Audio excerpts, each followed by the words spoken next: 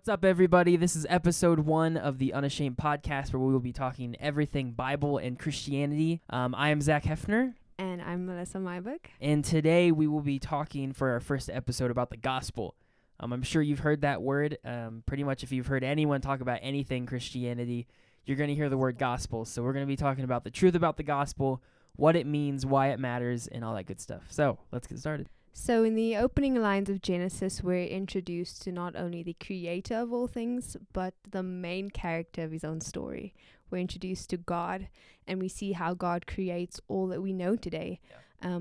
And the big difference is we see that God creates the earth, the animals, the stars, the sky, and mankind, and all that he made was good. There was no corruption, there was no evil, there was unity among God, among his creation, and even among man and woman. And even more so, we see that man was made very good because he was made in the image of God. Yeah. And so in the opening lines of the Bible, we see that creation was made perfectly, and God's story starts in peace and tranquility. And so what we see God do is actually plant man and woman, Adam and Eve, in this garden called Eden. Mm-hmm. And everything's perfect. All the animals are there. And he gives them one command. He says you can eat from any tree of the garden except for one. And that's the tree of the knowledge of good and evil. They're not allowed to eat from that. So you would think that would be kind of easy, right? You can eat from any tree in the entire Except garden that except one. Right. You should be fine. But suddenly we get introduced to the serpent, who can talk, right? That's not normal. Animals can't normally talk. If you can talk to animals, you should get that checked out. Dr. Dolittle. Right.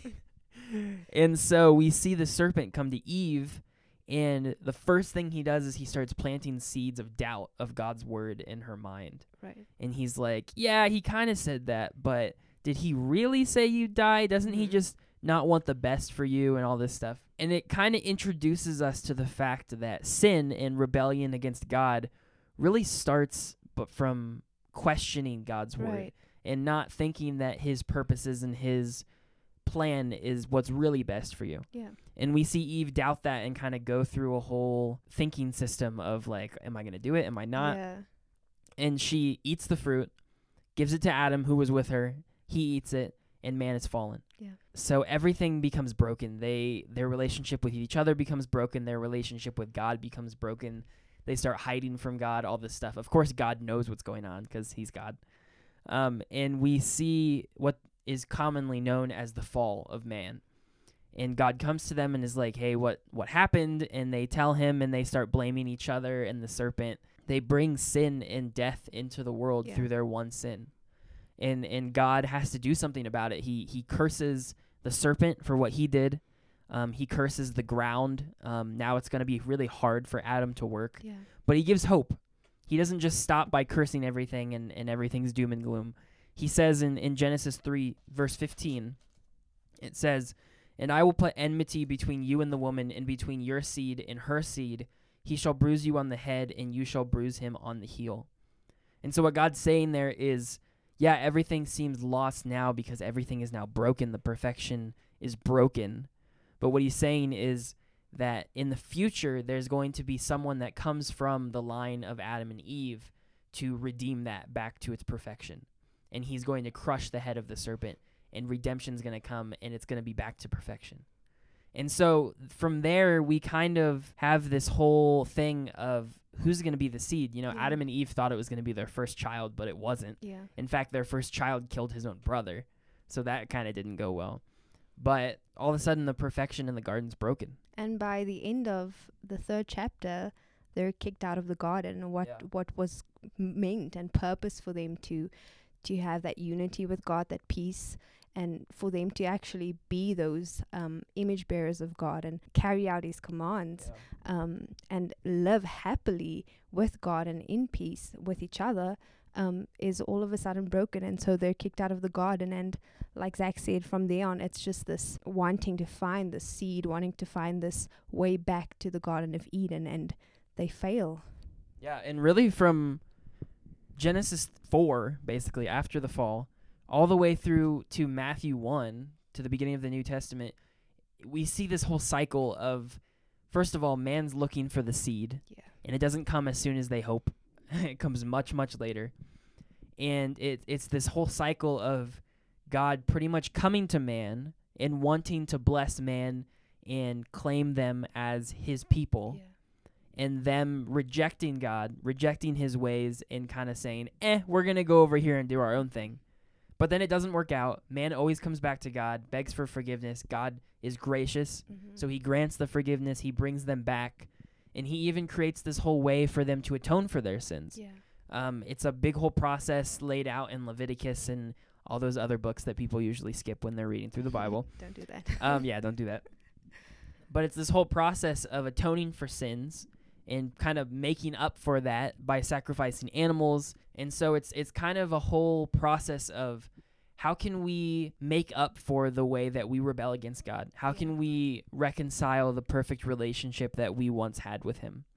And that kind of goes on, and God starts sending these men called prophets who are his messengers to the people. And their message is always the same: repent and come back to God. You're never going to be blessed if you don't come back to God. But they all start talking about this man called the Messiah. And he's supposed to be the person who saves Israel, which is God's holy nation, and the person who's supposed to rule forever and be the perfect king that they can't find. And so we come all the way to the end of the Old Testament with this promise of the seed, this promise of the Messiah, trying to figure out who it is, because we haven't found them yet, and really just trying to maintain hope, because it's been so long since those promises have been given that they're trying to figure out when are they going to be fulfilled. And that's kind of how we enter the New Testament. So in Matthew, we see the line continue from Adam all the way to Jesus. And I think the writer does that on purpose to show us that Jesus is actually that seed that we've been waiting for, that the prophets had been talking about for all those years. And finally, he's here. And the awesome thing about Jesus is we see that his whole life from his birth was abnormal. It was supernatural. He wasn't a normal kid. He was not a normal kid. And that's so significant, because that's where we realize that he's actually the Son of God. He wasn't just made out of the power of man or the strength of man, but he's the Son of God. And as he starts his ministry at the age of 30, he gets baptized right before he starts his ministry, and God claims him as his son when he's baptized by John the Baptizer. And he says, "This is my beloved son with whom I am well pleased." That's where Jesus starts his ministry. He preaches the gospel of God. He didn't come just to be a king or to be served, but he starts to serve, and he starts to carry out the plan of God. And the plan of God actually led him to his death, because he says that's what he came for. And even his followers didn't quite understand that. And back to the Old Testament, we heard that the offerings that the people had to make was to atone for their sins, and Jesus came to atone for those sins. He came to live the life that we couldn't live, that peaceful life with God, and he came to die the death that we were supposed to die, because the wages of sin is death.